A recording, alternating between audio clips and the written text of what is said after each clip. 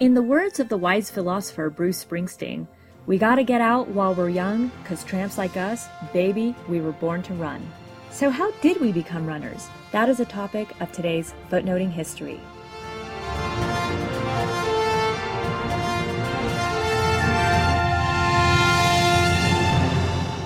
Hello there, I'm Esther, and welcome to the March 30th edition of Footnoting History, because the best stories are always in the footnotes. I want you to look at your foot. Better yet, I want you to put your hand on your foot. Start at your heel and trace down the line of your arch, and then run your fingers along the tips of your toes. What you're feeling right now is, in my opinion, one of the most ingenious evolutionary pieces of biomechanical technology. Your feet allow you to stand upright, they allow you to walk, and most importantly, for today's topic at least, your feet allow you to run. Now, we're running creatures. We always have been running creatures. But this hasn't always been apparent to researchers who study evolutionary biology. The essential practice of long-distance running as being part of who we are as both mammals and social creatures has only really been seriously discussed in the last 30 years or so. We really have to stop for a minute to think about running in a different context to even begin to understand how it was necessary for the survival of early humans. In present times, running has become a popular way to promote physical fitness. It's a way in which you can fit into your favorite pair of jeans or perfect your own self-image, whatever that might be. So we really have to get away from our modern conceptions for a little bit and what running represents to us today to really understand the context of how our ancestors ran to survive, how they ran to live, and most importantly, how, by extension, we developed. You could be asking yourself why a history podcast series is focusing on what might be a strictly scientific topic. But I think that the study of history shouldn't only begin with the invention of writing, which only happened a few thousand years ago. Our direct human ancestors were around for tens of thousands, even hundreds of thousands of years before they even picked up the ability to write or even form a coherent language. So let's take some of this evidence and research that scientists have discovered in the last few decades and try to understand them as a coherent historical narrative in the best way that we possibly can as non-scientists, lay people.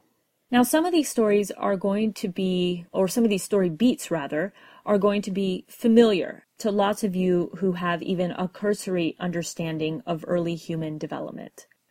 We started out as tree-dwelling primates in the primeval jungles of the African continent. And around 40 million years ago, these primates began to develop opposable thumbs, which are needed for grasping food and tree branches.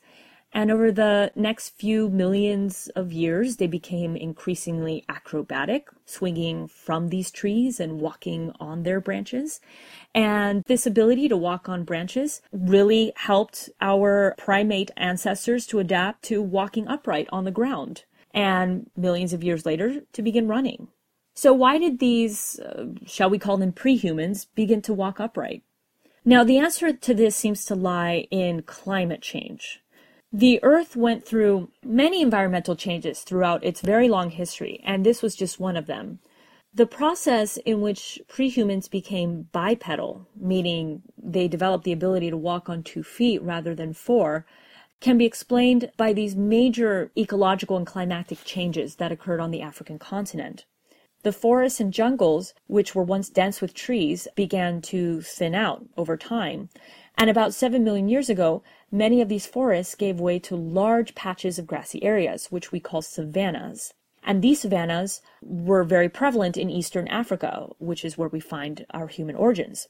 And in order to navigate these grassy plains and to travel from one place to another, prehumans slowly began to develop the necessary limbs to stand up straight, to walk, and much later, much later, go scavenging and hunting.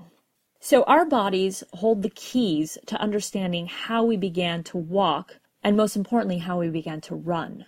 Bipedalism did come at an enormous cost to our spine and feet. Our ancestors' upright positions put strain on both these areas. 2 feet were now doing the work of 4.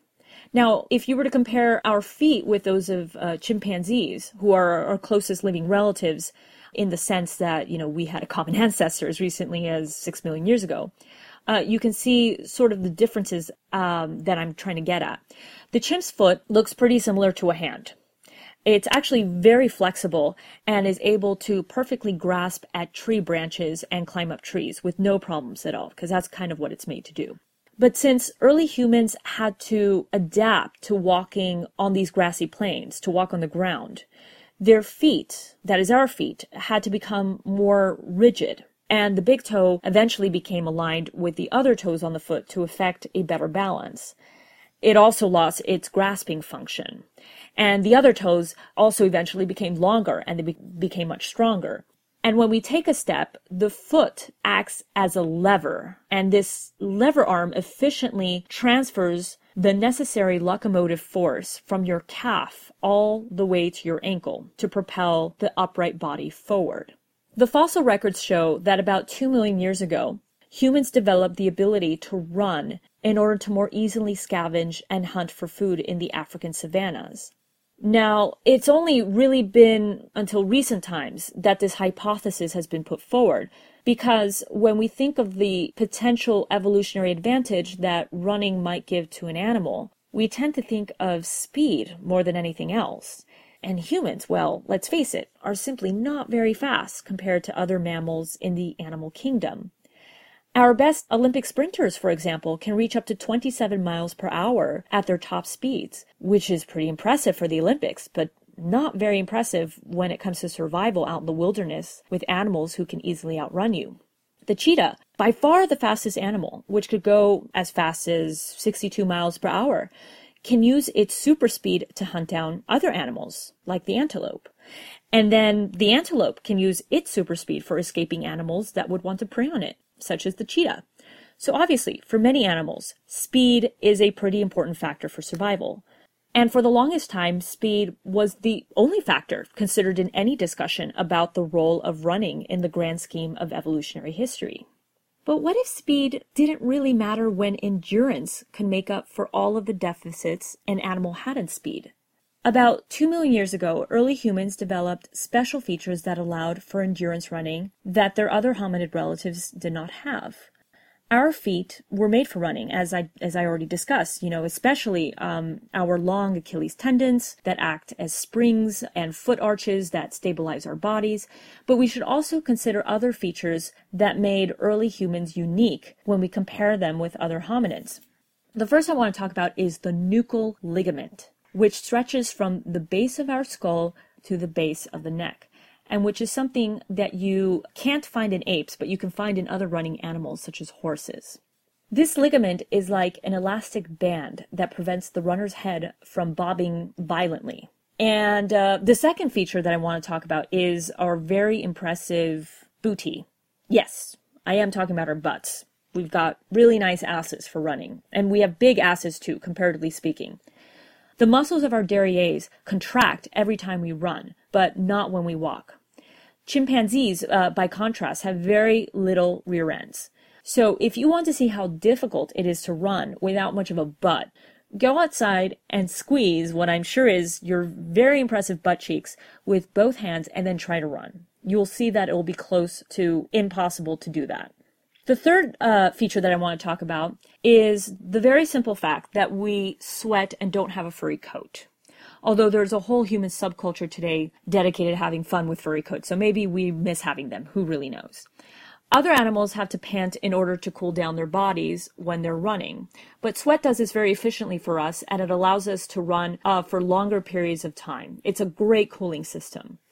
In 1983, the paleontologist Dennis Bramble and his student David Carrier found that other animals were seriously limited when they run and able to cool themselves down because they can only take one breath per stride. Their bodies really don't allow for more than that.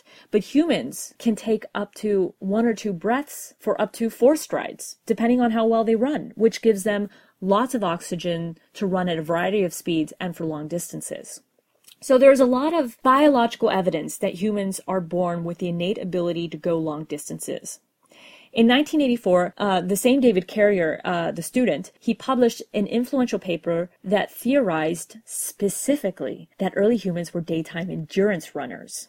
The basic idea was that our early ancestors, who are hairless, they're sweaty, they have these calloused feet, and most importantly, they're hungry as hell, so they're motivated. They would run for hours at a time after their prey.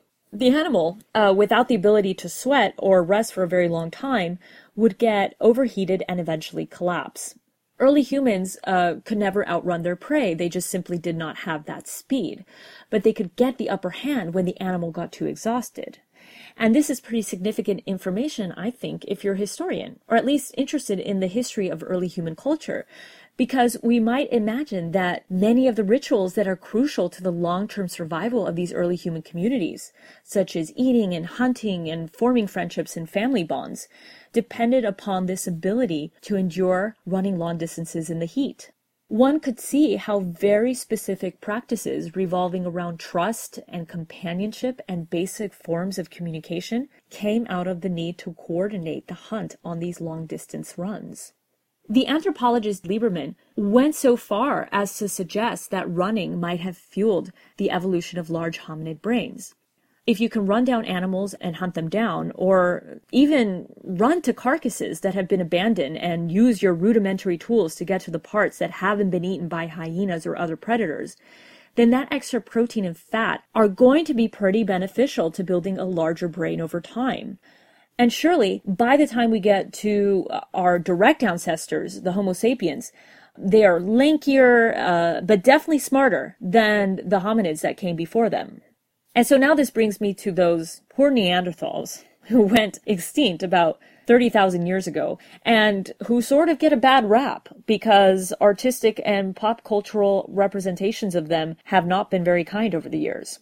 The Neanderthals were actually extraordinarily big-brained creatures and gifted hunters. They were pretty skilled weapon makers to boot. And, unlike those skinny Homo sapiens who would have subsisted on root vegetables and plants and saved their meat for special occasions, the Neanderthals were a bit more picky about their diet. They seemed to be only interested in eating meat, and their skills in hunting, not running down animals, but rather ambushing them, served them well in their carnivorous ways. But only for a time, because when the Earth began to go through another one of its long series of climate changes and it started to get a little hot out, this long winter on Earth ended. The forests, again, began to shrink, and the parched grasslands left in its wake were perfect for runners, but not so much for ambushers. Ambushes worked great on big animals, on big game. That's what the Neanderthals loved to hunt. But it didn't work so great on fast prairie creatures. And one of the reasons that Neanderthals didn't, and perhaps couldn't, adopt the hunting strategies of long-distance runners was because, at least it is believed, that they were too stocky and ultimately too heavy and too muscly to be very efficient runners. And as the forests receded, the Neanderthals did too, disappearing with them. So if evolution were a chess game, Neanderthals might have won, hands down, against a Homo sapien, just by using their intelligence and keeping their wits about them. But, as it turned out, they were simply no match when it came to being long-distance runners. This has been Footnoting History. If you liked our podcast, be sure to check us out on the web at footnotinghistory.com, where you can find links to our Facebook page and Twitter feed, as well as information about upcoming podcasts. Join us next week, when we'll be talking about our favorite stories from the French Revolution. Until then, remember, the best stories are always in the footnotes. See you next week!